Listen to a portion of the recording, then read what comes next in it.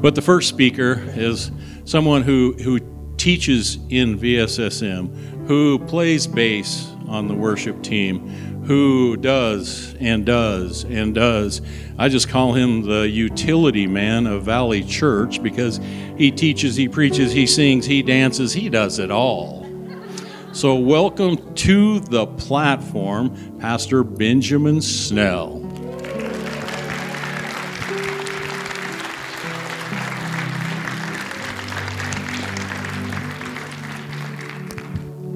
All right, good morning.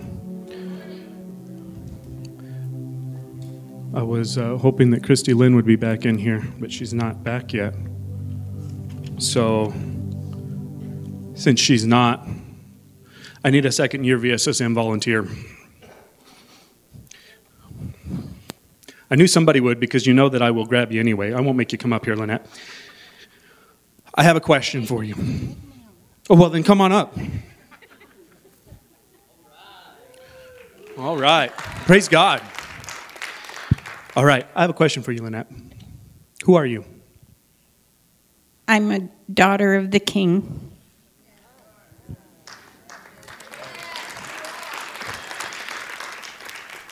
That's what I expected. That's why I wanted a second-year graduate.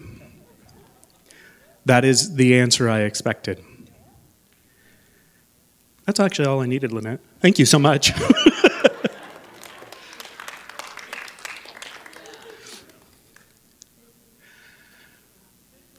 I watched on Friday, after all week been praying and thinking and pondering what to bring today, I watched on Friday the latest Kendrick Brothers movie, Overcomer. And a question was raised to a couple of people, that very question, who are you? At one point in time, one of them was told, go back and read the first 2 chapters of Ephesians. Now, I've read Ephesians many times, but that triggered in me, why Ephesians? And so, since Friday, I've read Ephesians probably 10 times, because there's just so very much in there. So, who am I? I'm a son of the King. I'm a son of God. I'm a child of God. Here's what Ephesians says, what Paul says to the church at Ephesus, who they are because they have accepted Christ. Blessed, chosen, holy and blameless, pleasurably and willingly adopted sons and daughters, in love redeemed and forgiven, sealed for inheritance, being dead in transgressions, made to be alive in Christ because of his love and mercy and grace, seated in heavenly places with Christ, saved by grace through faith, created in Christ to do good works, which God prepared for us. Once separated from Christ and hopeless and godless, made naturalized citizens and adopted into the family of God by Christ, and made able to receive the promises of God's covenants with Israel. Today, if you have accepted Christ into your heart as your Lord and Savior, you are all those things. You are all those things. I've never read Ephesians before from that perspective. So it opened my eyes to say, oh, wow. That is amazing. So if I were to ask a lot of people in here, many of you, most of you, I would imagine, would have said, I am a child of God. But many of you would not have. Many of you would have said, I'm a mother or a father, or I'm a banker, or I'm a whatever. And child of God may have been on your list, but 6th, 7th down. So I pose this question to you. How important is it in your life to be called Christian?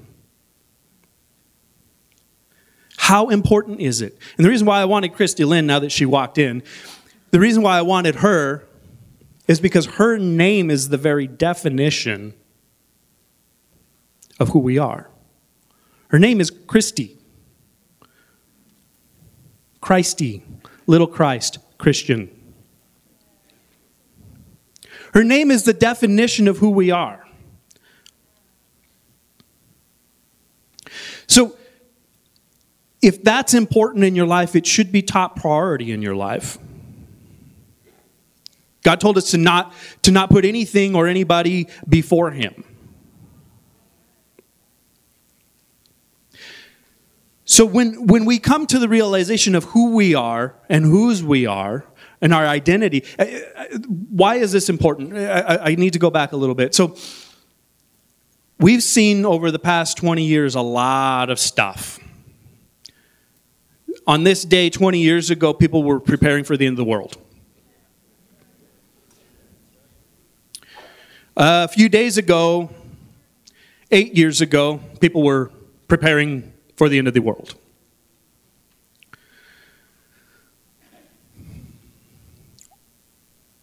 The only way to prepare for the end of the world is to become a citizen of heaven. That's the only way to do it. Now, Jesus may come today, He may come tomorrow, He may come in another 40 years. I believe it's soon. As with every generation before me, I believe that it's this generation. Paul believed that he would see the return of Christ 2,000 years ago. But I believe one thing for sure, we are closer now than we've ever been. And the only way to do that, the only way to be prepared for that is to be a citizen, to become that naturalized citizen, which we are promised we are when we take Christ's name. We are not only just a part of the family, we are a naturalized citizen into heaven. Okay, so what does that mean? This is a great part of Ephesians as it goes on. It doesn't just tell you who you are, who you've become, who you've been made to be. It also tells you how to live once you've become that and once you've come to that realization. So how shall we live? Starting in Ephesians 4, it gets into this. There's some prayer in there in between the first two chapters in Ephesians 4 where I'm picking up again here. We are to live worthy of the calling, humble, gentle, patient, peaceful, applying our unique gifts, putting off our old self to be made new in the attitude of our minds, and put on our new self to be like God in truth, righteousness, and holiness. We are to speak truth in love. We're not to sin in anger. We're not to steal, but to work diligently to have something to give. We are to speak only what is helpful and beneficial to others, building them up. We're to be kind and compassionate to one another. We're to forgive as Christ has forgiven. We are to imitate God as His loved children, just as Christ loved. We are to stay clean from even the appearance of sexual immorality, impurity, or greed, obscenity, foolish talk, coarse joking. All of those things aren't to be a part of our life. Rather, we're to give thanks in everything that we do. Pastor Renee was just talking about that, about getting things out of your house, out of your life, removing things from you that are not Christ-like. Before I go on, does anybody feel like, how can I ever, and be honest, does anybody in here feel like, how can I ever live up to that? Is that even possible? It seems impossible. But the old has passed away and you've been made new creation in Christ. These things are not possible in man, but with God all things are possible.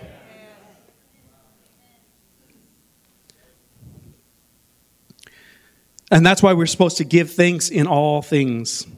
in Christ's name. We are to be wise to attempted deception and empty words. We're to live as children of light in goodness, righteousness, and truth, not partnering with darkness, but exposing its deeds to the light. We're to understand the Lord's will and be filled with the Spirit. We're to speak to each other with psalms, hymns, and spiritual songs. We're to sing to the Lord and submit ourselves to each other. There's a whole section on submission that I don't think we need to get into because it's really simple. It's all summed up in the first sentence. Submit one unto another. But most off, this is where Ephesians ends. In Ephesians 6, many of you are familiar with the armor of God. So Ephesians 6 says, because of these things, be strong in the Lord's power, standing firm against the devil's deception. Put on the full armor of God, held together by truth, your heart protected in righteousness, ready to move with the gospel of peace, guarded by faith with your mind in salvation. Arm yourself with the word of God, guided by the Holy Spirit. Pray in the Spirit always and for everything. Be alert and pray for each other and all the saints.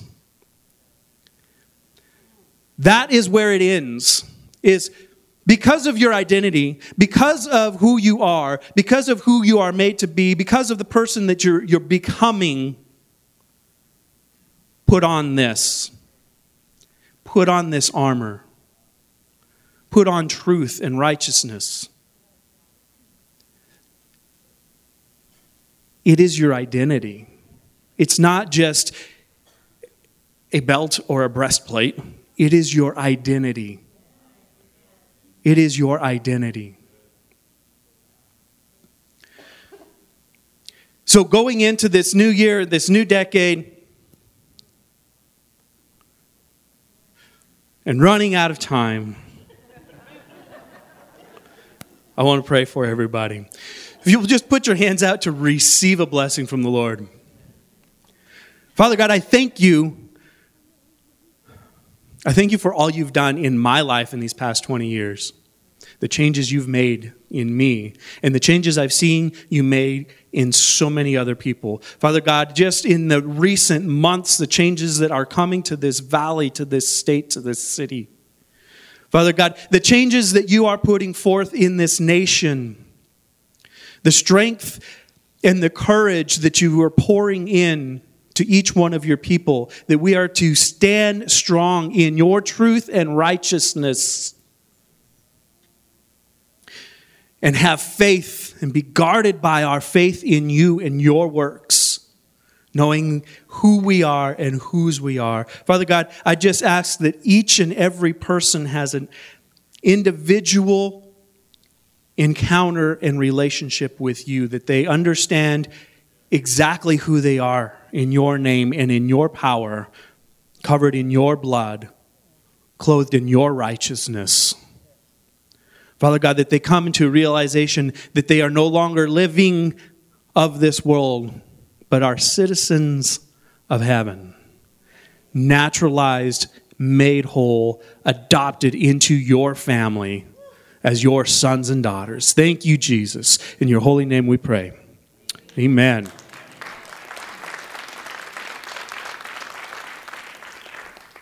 So now I do get a couple more minutes because I get to, yes I do, don't shake your head at me.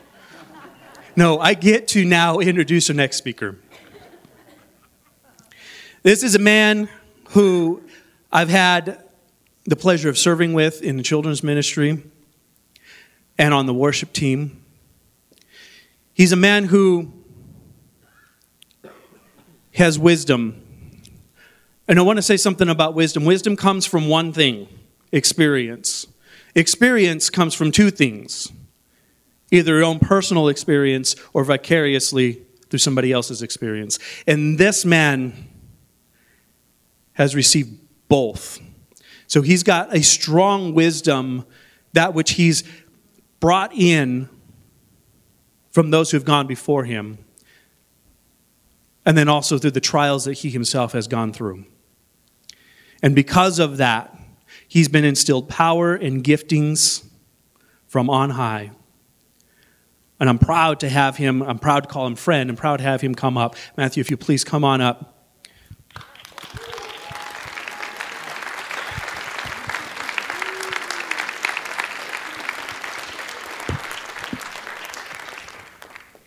Thank you, Pastor Benji. Life. We've been given life through the Spirit of Jesus Christ. It's amazing. I am in awe still of the still small voice. I love dreams and visions. I love the audible voice. I love all the ways we can experience him through signs and wonders. But the daily still small voice, it amazes me that this is even possible. The Lord, our Creator, the Lord of the universe, we can commune with him while I'm doing dishes. Hello. It blows me away. And I hope I never get over that. Pastor Benji, it was the perfect lead-in because I wanted to establish the fact that we are sons and daughters of God, our identity, whose we are. And then we get to go even deeper, the nuances of what he has implanted in our hearts. I went for years not realizing certain mantles and certain gifts I carried. And even when they were spoken, I said, no, thanks. Nope. I'm good. Samuel, speak, for your servant is listening.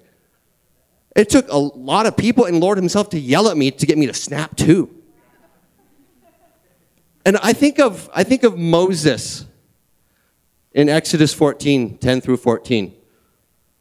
Then Moses said to the Lord, please, Lord, I have never been eloquent, neither recently nor in time past, nor since you have spoken to your servant, for I am slow of speech and slow of tongue. The Lord said to him, who has made man's mouth? Or who makes him mute or deaf or seeing or blind? Is it not I, the Lord? Now then go, and even I will be your mouth and teach you what you are to say. But Moses said, please, Lord, now send the message by whomever you will. And this is my favorite part. Then the anger of the Lord burned against Moses. Because the Lord knew what he had planted in Moses, but Moses wasn't willing to receive that. He wasn't going by faith. He wasn't like, oh yeah, I am the mouthpiece. So Aaron was sent, right? But this was me for years. Gift right here, not really willing to walk it out. Interesting news story I just read a couple days ago. UPS was saying how they expect almost 2 million return packages they have to deal with on January 2nd, National Return Day. The National Retail Federation says that 55% of shoppers plan to return or exchange unwanted gifts within a month of receiving them. Can you imagine doing that to our Father? He's put all this stuff in us and like, that's not me. Okay, I can get it. If there's a shirt or something that maybe doesn't really suit my style or my color, okay. But we're talking about who God has called us to be. How we're supposed to minister effectively to those in our lives.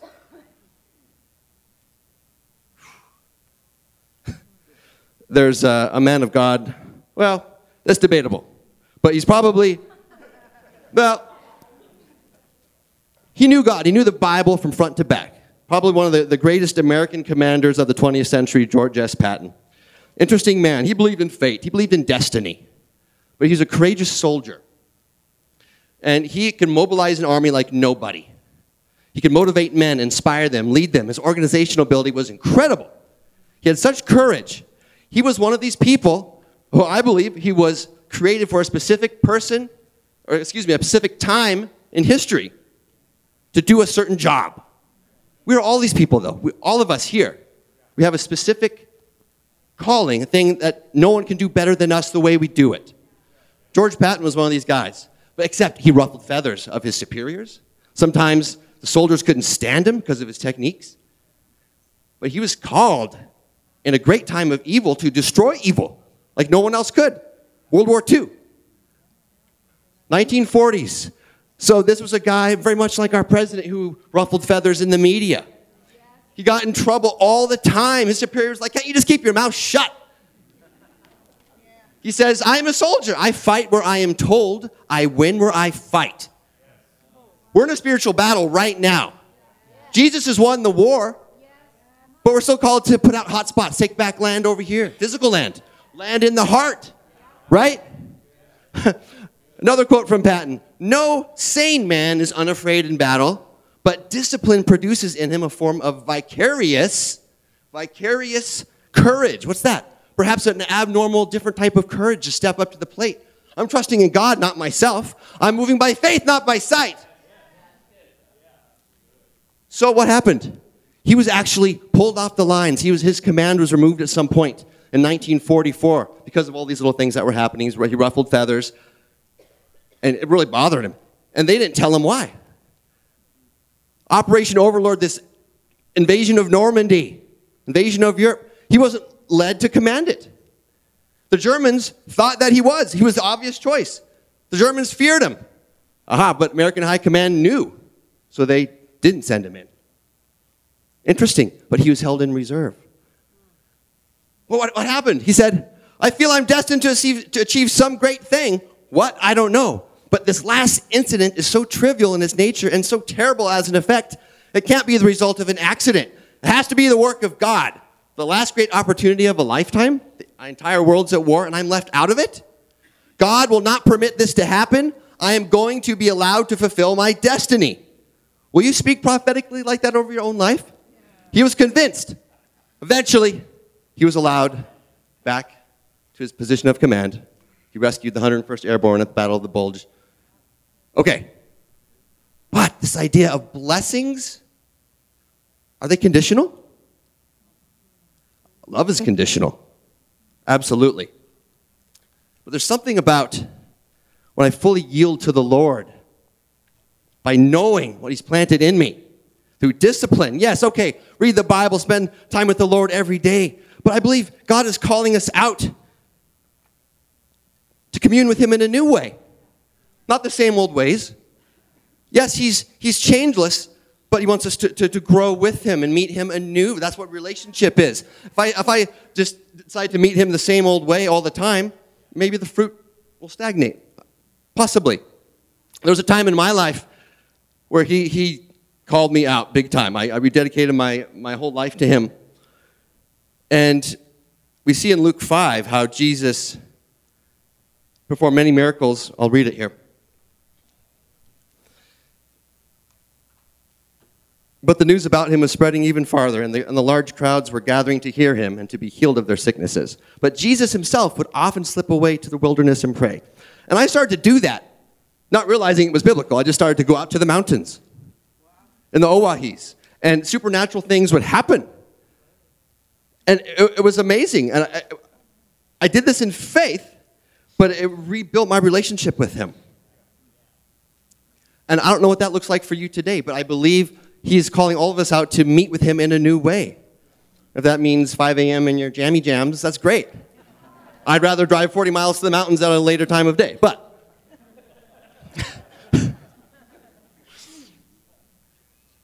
we think about Numbers 13, how Moses sent men to the promised land and they brought back fruit. And it occurs to me that it's important that we don't settle for the fruit, just the blessings, right? It's being locked into our relationship with the Lord. We don't seek just the vision and the gift. We seek the relationship with the Lord himself. And all that stuff follows. We know this. It's the land that grows the fruit. Access to the land, that's access to the Father, right there. He's the source of everything through Jesus Christ in us. Grows trees, which grow fruit. And we get to sample that blessing. Oh, hello. But I do believe that some of these blessings are given on the basis of my obedience. If I'm locked in addiction, I'm not going to speak to 50,000 people at a stadium. It doesn't work that way, right? But yet he wants us to fulfill our assignment here. And John 14:21, he who has my commandments and keeps them is the one who loves me. And he who loves me will be loved by my Father, and I will love him, and I will disclose myself to him. Verse 23. No, I'm going to stop right there. I will disclose myself to him. The intimate secrets. Proverbs 25:2 talks about this. Mark 4:22. And we do this not out of a sense of Christian duty or performance. That's religion. Because we want to be with our friend, our Jesus, our sweet Jesus. Oh, but first seek his kingdom and his righteousness, and all these things will be added to you. Yeah, but we're not blessing seekers, we're God seekers. And I think of a part of this counterfeit revolution that the enemy throws at us, seeks to distract us from spending time with God. I mean, it seems simple, right? But even, perhaps, if I am in such a regimented time with God, maybe I just need to mix it up, need to spice things up. Like in a marriage, those of you who have spouses, sometimes we need a little zing to kind of, refresh things. Father, refresh my spirit. Real quick, so one of the first times I ventured out into the mountains, someone was mentoring me and said, Matthew, how do you best connect with God? I said, well, I like to run, I like to be outside, and we kind of thought maybe being in nature. Okay, so I tried it. And this is an actual occurrence I had. I was out in the Owahis after a big fire had blown through, and there was no vegetation. There shouldn't have been any sign of animals. But yet I saw hoof prints. I saw deer droppings. And after a while, I kind of followed this path. I saw 3 deer. Oh. I thought I'd follow them. I was probably about 200 yards off. And so I would just kind of stay on their path. But this was weird. Every time I stopped, they would stop and look at me. We tried this a couple times, and then I got to this rocky hill. It was all loose rock, but the degree of inclination was crazy, like to the point where when I finally decided to climb it, I was on all fours. But I looked up, and these 3 deer were still staring at me, these little heads and antlers looking down. It was the oddest thing. So I get to the top. The deer are gone, and I fell over in the power of the Lord. The presence of God was so strong on the top of this hill, it totally wrecked me. And I'm thinking, oh, okay, what's going on? This overwhelming sense. I was praising his name. It was just a fun way to meet him that wouldn't have happened if I was probably sitting in my room at home. Not to say amazing things can't happen there. But it's us stepping out in faith. What does that look like for you today? I believe with the new year being ushered in, he wants to commune with us in new ways. I truly believe that. Not the same old way we've done it, which wasn't bad.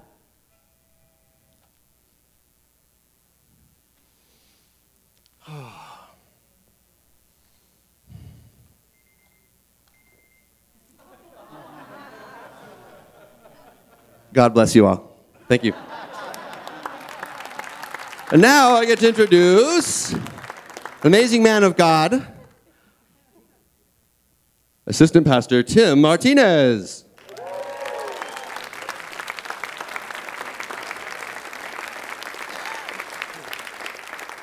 Thank you, Jesus. Thank you, Jesus. Aren't we having fun so far?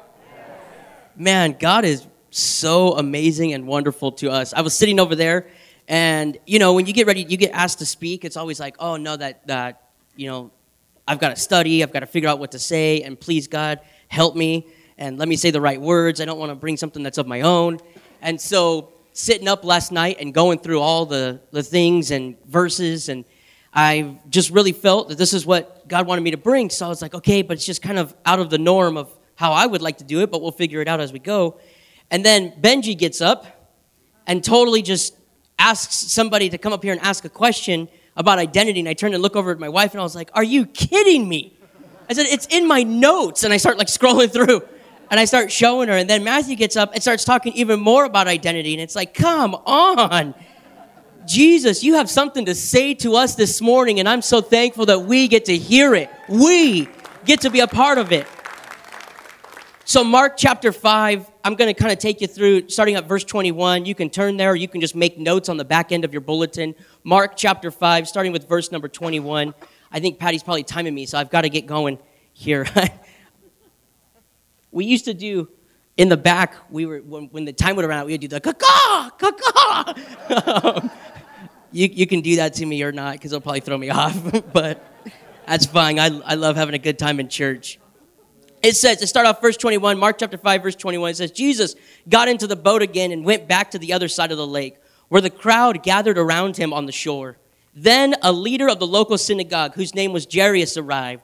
When he saw Jesus, he fell at his feet, pleading fervently with him. My little daughter is dying. Man, I can just feel it, like all the back of my hairs of my neck are standing up. Okay, my little daughter is dying. He said, please come and lay your hands on her. Heal her so she can live. Heal her so she can live. Jesus went with him, and all the people followed, crowding around him. Then it breaks into a story. Jesus is on his way to go heal this little girl, and all of a sudden we're interrupted.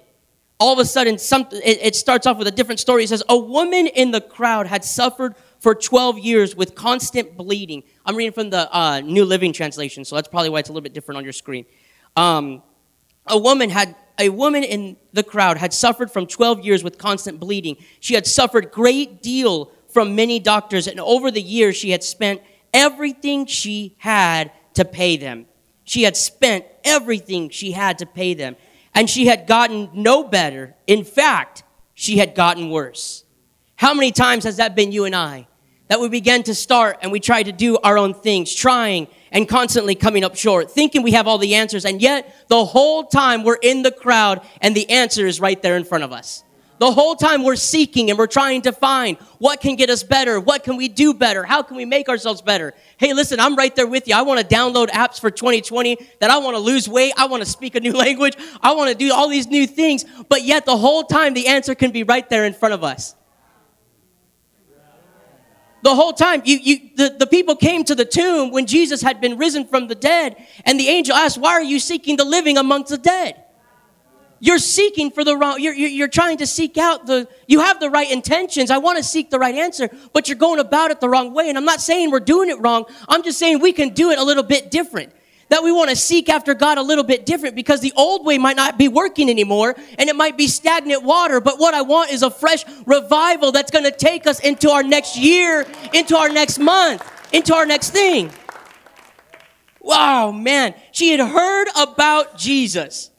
What? She had heard about Jesus. She's in the crowd because she had heard some people say that if you'll come see this man named Jesus, he can do miraculous things for you. You and I are be able to be that conduit of God's love wherever we go. When we go to work, we can be able to show the love of God. When we go to school, we can be able to show the love of God. Because when people are looking for an answer, they're going to know who to go to, and that's you and I. Because we can show in our own lives that, hey, I've got the answer because I've met him. I've got the answer because I had my own experience with him. I know what to do. I don't have a magic wand, but what I've got is a wonderful Jesus that you can experience today. It says she heard about Jesus, this wonderful, miraculous, beautiful, awesome man named Jesus. So she came up behind him through the crowd and touched his robe. She thought to herself, if I can just touch his robe, I will be healed. She didn't even have enough inside of her to say, I can go in front of him and ask. She felt like, I'm unworthy, I'm undeserving. I can't go in front of him. Have we ever been there? Where it says, listen, I don't have it all together. I hear it all the time as you tell people, hey, listen, I go to Valley Church. I want you to come. Man, I can't step foot in a church. I might go up in flames. That's good because we want you to burn out all that old stuff.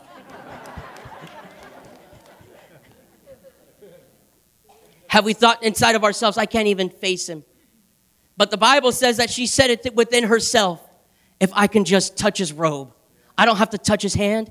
You see, the man earlier asked Jesus, I want you to come and lay hands on my daughter so she can be healed. And the woman's saying, I'm not even worthy of that. I just want to be able to touch your robe. And it says that when she just touched his robe, or if I can just touch his robe, I will be healed. And then it says immediately the bleeding stopped and she could feel her body that had been healed of her terrible condition. Immediately the bleeding stopped. Immediately. All that matters to you and I, it doesn't matter if we feel unworthy. What Jesus is saying is, I want you to come to me, because immediately you can be healed. Immediately you can be delivered. Immediately you can be set free from whatever you're feeling like has been bonding me and keeping me down. Jesus wants you to know today that you can immediately feel his presence. You can immediately be set free. You can immediately be delivered and feel the joy that just overflows, because I know 2019 is hard, and it got hard, and it had all these things going wrong, but I know that I don't want to leave it the same way I walked into it, but I want to leave it rejoicing by immediately feeling the presence of God as I touch his very robe, as I see what he does, because I know that immediately her body was healed of her terrible condition. Jesus realized at once that healing power had gone out of him. Jesus stopped and said, wait a minute, somebody touched me. So he turned around in the crowd and asked, who touched me? Who touched my robe? His disciples said to him, look at this crowd pressing around you, Jesus. How can you ask who touched me? That's ridiculous. I was thinking about this story, and it made me laugh, because I was thinking about automatically my kids in the back seat. All of a sudden, somebody starts screaming and crying, and everybody gets quiet automatically. And you turn and you're like, who touched who? And nobody says anything. Have you been there? With kids, it's like, wait, somebody touched somebody because they're crying. Nope, I don't know. I didn't see it. Sis is sitting right next to the person crying, and she's like, I don't know. I didn't see nobody get hurt. The disciples looked at him and said, what do you mean someone touched you? That's crazy talk. Who's touched you? Come on. And I thought about this last night, and a revelation kind of hit me, that there were so many people touching him, but they were touching him out of an accessory. They were just in the crowd following along with everybody else. But Jesus, something happened. Jesus said, someone touched me, not just out of accessory, but someone touched me out of necessity. Oh, man. Because they weren't saying that someone didn't touch me because accessory, but they touched me because out of necessity, because they needed me, because they needed something from me. They needed something to sustain them. Because guess what? I want to go into 2020 needing a necessity. I don't want God just to be an accessory to me anymore. I don't want him just to be something that I put on every now and then, or I hang up in the closet like my NFL jersey because I only bust it out at certain times. But what I want it to be is a necessity that I constantly put on Jesus. Everywhere I go, everything I do, I want to wear him. I want to be with him. Man, it's not just an accessory or a keychain, but I want it to be a light in my life to bring light to my path and light to my darkness, to show that, you know what, I've got sin in my life and I want to get it out, Jesus. I want you to do something immediately as I touch your very presence. Because I don't want to be the same. I want to be better than I was yesterday. Not the person around me, because I'm not in fighting with them. What I'm fighting is the enemy within me that's saying, God, I want you to rip out of me what doesn't belong to you. And I want to be my heart full-hearted to you. Man, Jesus. He is so good. Okay, we got to keep going. But he kept on looking around to see who had touched him. Jesus, knowing all the answers. Fully God, fully man. Looking all around. It reminded me of like God walking in the garden, right? With Adam and Eve after they have sinned.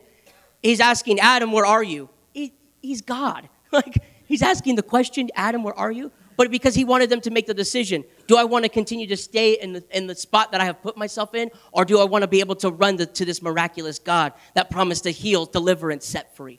So each and every one of us, as we get ready to close out, and I know we can do this every single day because it's coming into a new week. Tomorrow we want it to be better, or whatever it may be. But because we're ending 2019 and we're coming into 2020, we don't want it to be the same, but we want it to be different with the glory of God that encamps round about us. That I want to walk in his presence. But Jesus kept looking around to see who had done it. Then the frightened woman trembled at the realization of what had happened to her.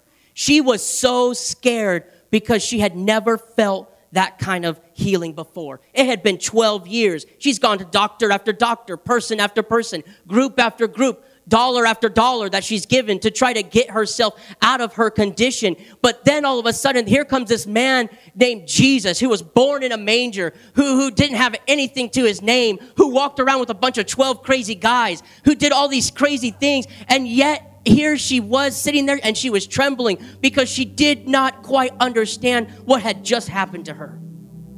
And she realized, as she's looking around what happened to her, she came and fell to her knees in front of him and told him what she had done.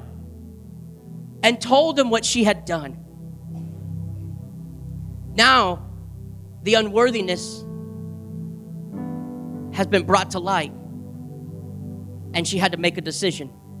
Do I continue to hide in the sin or the mess that I found myself in? Or do I have to come in front of Jesus?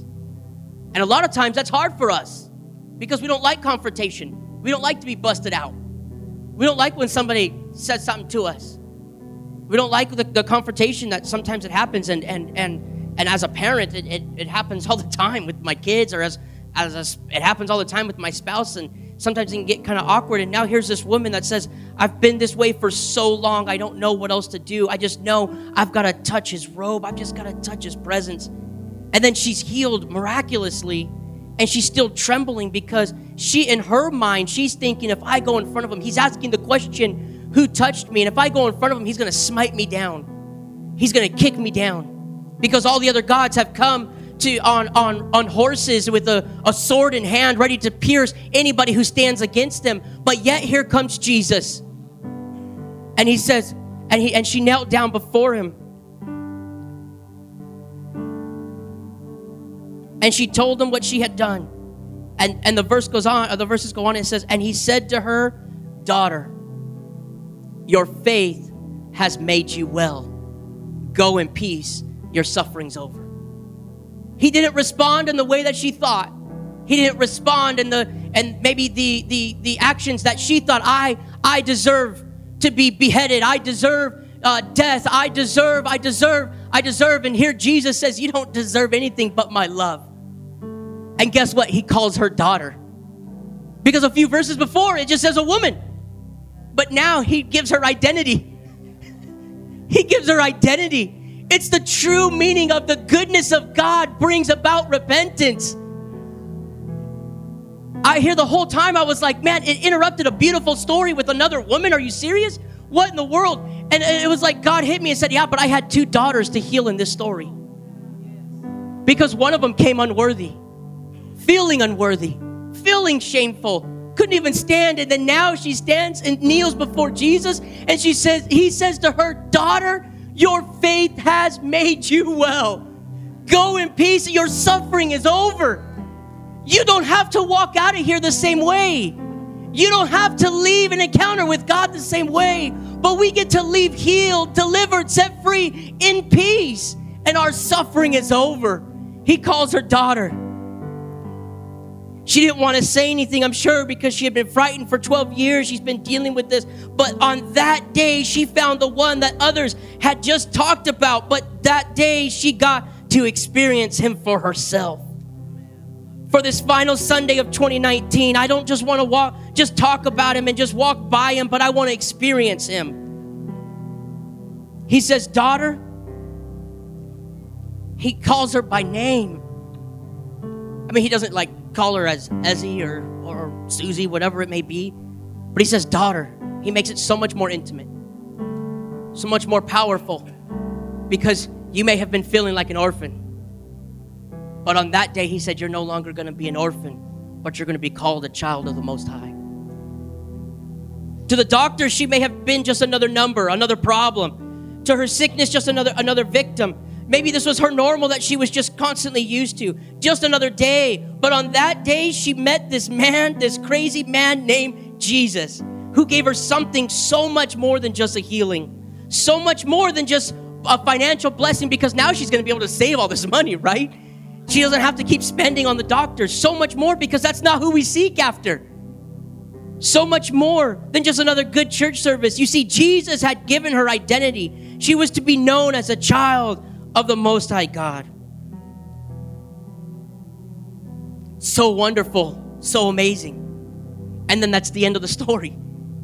And so it goes right back, and it's just like I said, it threw me for a loop, because I wanted to teach about this other daughter, and we're still going to get there, but it just threw me for a loop that it interjected of another daughter that needed to be set free, another daughter that needed to know her identity. And I hope that you and I, because so many times we can come to church and we can say, well, that was just for the person next to me, or that was for so-and-so over there, or that was for so-and-so in the back, or that was for the kids in the Sunday school room, or that was for the worship team. The presence of God's all around me, but that word was just given to them. But no, today's your day.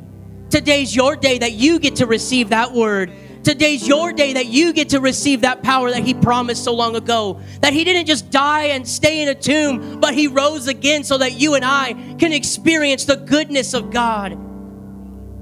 And so you see, the Bible goes on and says, while he was speaking to her, messengers arrived from the home of Jairus, the leader of the synagogue. And they told him, your daughter is dead. There's no use troubling the teacher now.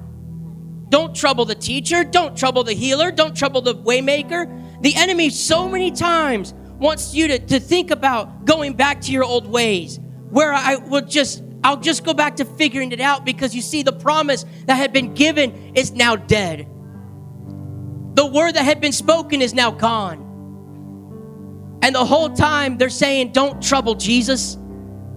Don't trouble him, because it's already been passed. Your time has already come and gone. The Bible goes on to say, but Jesus overheard them and said to Jairus. Now, the New Living Translation says overheard. The ESV, the English Standard Version, says that Jesus ignored them.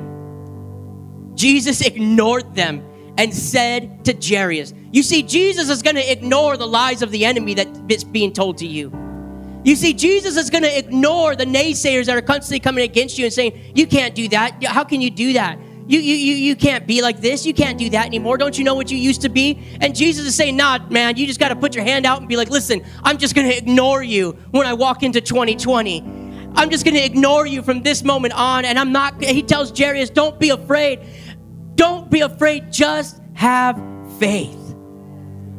Just have faith. And then Jesus does something cool. And then he stops the crowd. And he stops the crowd and says, you're no longer going to be able to speak to Jairus anymore. You're no longer going to be able to speak to this. You're no longer going to be able to say these lies anymore. Jesus just says it all and says, listen, I'm going to stop the crowd, and I won't let anybody else go with you except Peter, James, and John. And when they came to the house of the synagogue leader, Jesus saw much commotion and weeping and wailing. He went inside and asked, why all the commotion and weeping? The child isn't dead. She's only asleep. But Jesus, don't you see that my miracle that I was promised in 2019, don't you see that it's dead? Don't you see that all these things that I know you're going to bring to pass, but I just don't have the faith for it right now. I just don't have the stamina to take me into the next thing. God, I don't understand why you've left. I don't understand why you've allowed this thing to go to die. And Jesus walks in and tells the whole people around, says, listen, the child's not dead. The promise is not dead. The healing is not dead. Your miracle is not dead. It's just sleeping.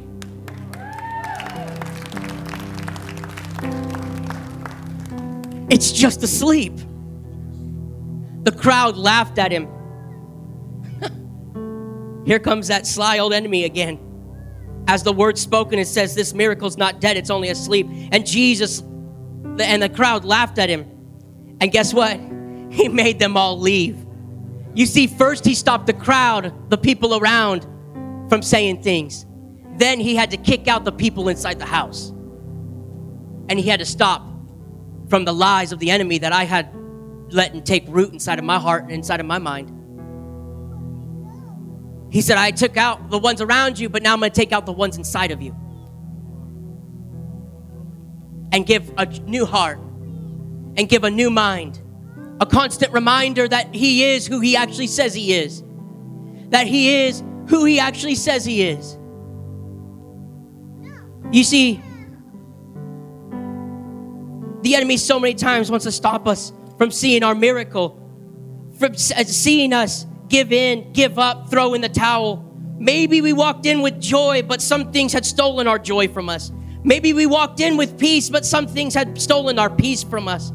But see, the devil constantly is at us, that he wants to see us stop seeking God or worshiping God. And I saw this verses, and I wanted to read them to you. Psalms 132, verses 1 through 5. David, out of the English Standard Version, David is now talking about bringing the Ark of the Covenant back into the house of God, or bringing it back to Israel. And he says, remember, O Lord, in David's favor, all the hardship he endured, how he swore to the Lord and vowed to the mighty one of Jacob, I will not enter my house or get into my bed. I will not give sleep to my eyes or slumber to my eyelids until I find a place for the Lord, a dwelling place for the mighty one of Jacob. I don't want to give up until I know he's got a place in my heart. I don't want to give up until I know that he's going to reign and rule inside of me. It's not just good enough that I want to bring the presence of God around me, but I want to bring the presence of God in me and through me. So we see where Jesus, going back to Mark, he took the girl's father and mother, the ones he had already spoken, the ones who had now have to have a confrontation moment because the miracle had been given to him, the blessing that had been given to him, the miraculous things that had been given to him. Their daughter is now laying there dead. And he took also the 3 disciples into the room where the girl was laying. And Jesus, holding her hand, he said to her, now I'm going to butcher it, and I'm so sorry, but Talitha cum. That's what I had looked it up, and that's what it said. But which means, little girl, get up. And I don't think he said it quietly. I think he grabbed onto her hand and he said, little girl, get up. And all of heaven at that moment stopped. All of hell at that moment stopped. And they had to release what they had already taken. Can you hear me? They had to release what they had already taken. Because when God says, hey, listen, get up. And he calls out by name to you and I today, get up. All of heaven and all of hell have to come under submission under his name. And you have to know that it's your time to get up. I know you've been dead for so long and it's feel like my heart is so far gone. But today God wants to say to you and I, get up, get up, get up. The ESV version says, I say to you, arise. Can you imagine the heartbeat of those parents as they saw their miraculous, they saw their promise that had been given, that had now all of a sudden life had come back into her body, and she stood up. Because when Jesus says get up, when Jesus says get up, when Jesus speaks a word into your life and a word into mine, let me tell you something, you can hold on to it.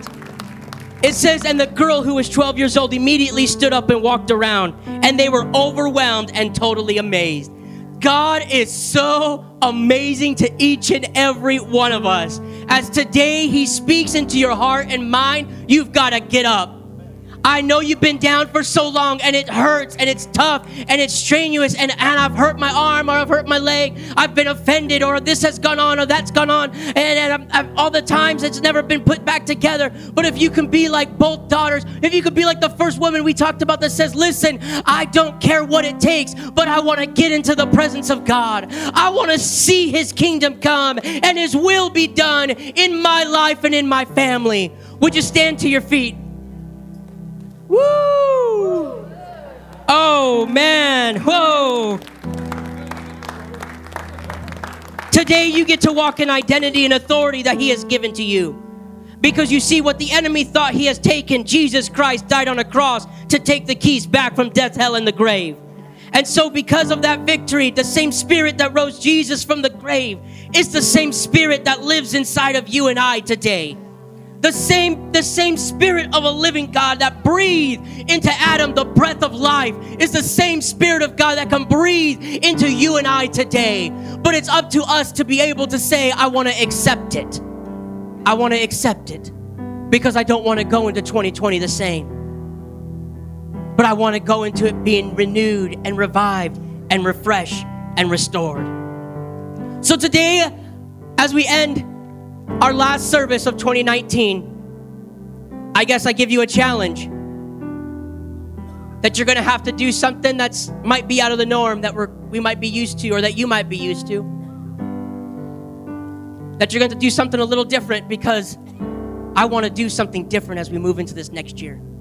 Now, whether it's for my own personal or whether it's for our business that you started or whether it's for your family, for your kids, your grandchildren, whoever it may be, but you're going to do a declaration, a prophetic act, and I want you to get out of your seat, and you're going to come down here to the front. Can you do that? For those that saying, listen, I'm ready to arise. I'm ready to feel that power, that love. Yeah. Woo. And we're doing it as a family. You read in the scripture where Jesus took Peter, James, and John, and he took the parents with him. He says, I'm not going to do this by myself, but I'm going to pull a community around me, and we're going to do this together. So each and every one of you that have come down here, or those of you in your seats, we're going to do this together as a family. We're going to do 2019 as a community, as a church body, that we're going to not only be blessed ourselves, but we're going to bless those around us. And we're going to see our community change. We're going to see our Treasure Valley change in everything that we do. Because today he wants to give you identity, not just known as another number, not just known as another victim, but you are going to be known as a child of the Most High God. So would you close your eyes? Thank you, Jesus. Thank you, Jesus. Thank you, Jesus.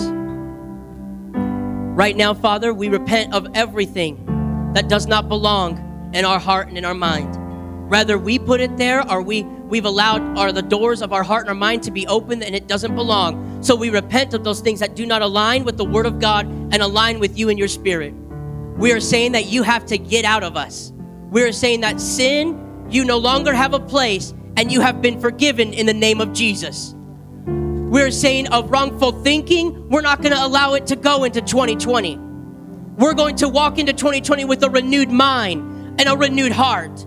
So we repent of those things that don't belong. Now, Jesus, we receive your love and your power and your grace. As just like that woman with the issue of blood, we're saying, Lord, no matter how long we have been dealing with it, with our circumstance and situation and problem and trial, we're saying right now, as we just reach out to you, that we receive your love, that we receive your power, and we receive your grace right now.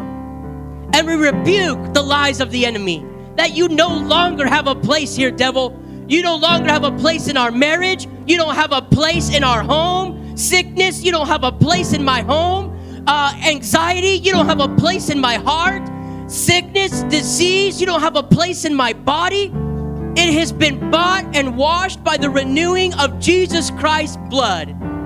So we rebuke those things that do not belong. And most of all, God, we replace. We replace it right now with your love. We replace it right now, God, with your true identity, that you call me a son or daughter. You called me a child of the Most High living God. So as we have made these prophetic acts, God, and these people that have come down out of their seat, we are saying, Lord, right now, that you would touch their hearts and their minds, that they're not going to walk into 2020 the same way, but they're going to walk into 2020 with a praise on their lips, with victory in their heart, with their mind set on things that are from above, that they are the head and not the tail. They are above and not beneath. That they are healed, delivered, and set free by the power of the name of Jesus. So God, right now, as we close out 2019's last service, God, we just want you to move, revive, and restore. Deliver, God. Set free those that need it in the name of Jesus. And as we begin to sing your praises, we just want you to just invade us right now. Invade us right now. We give you the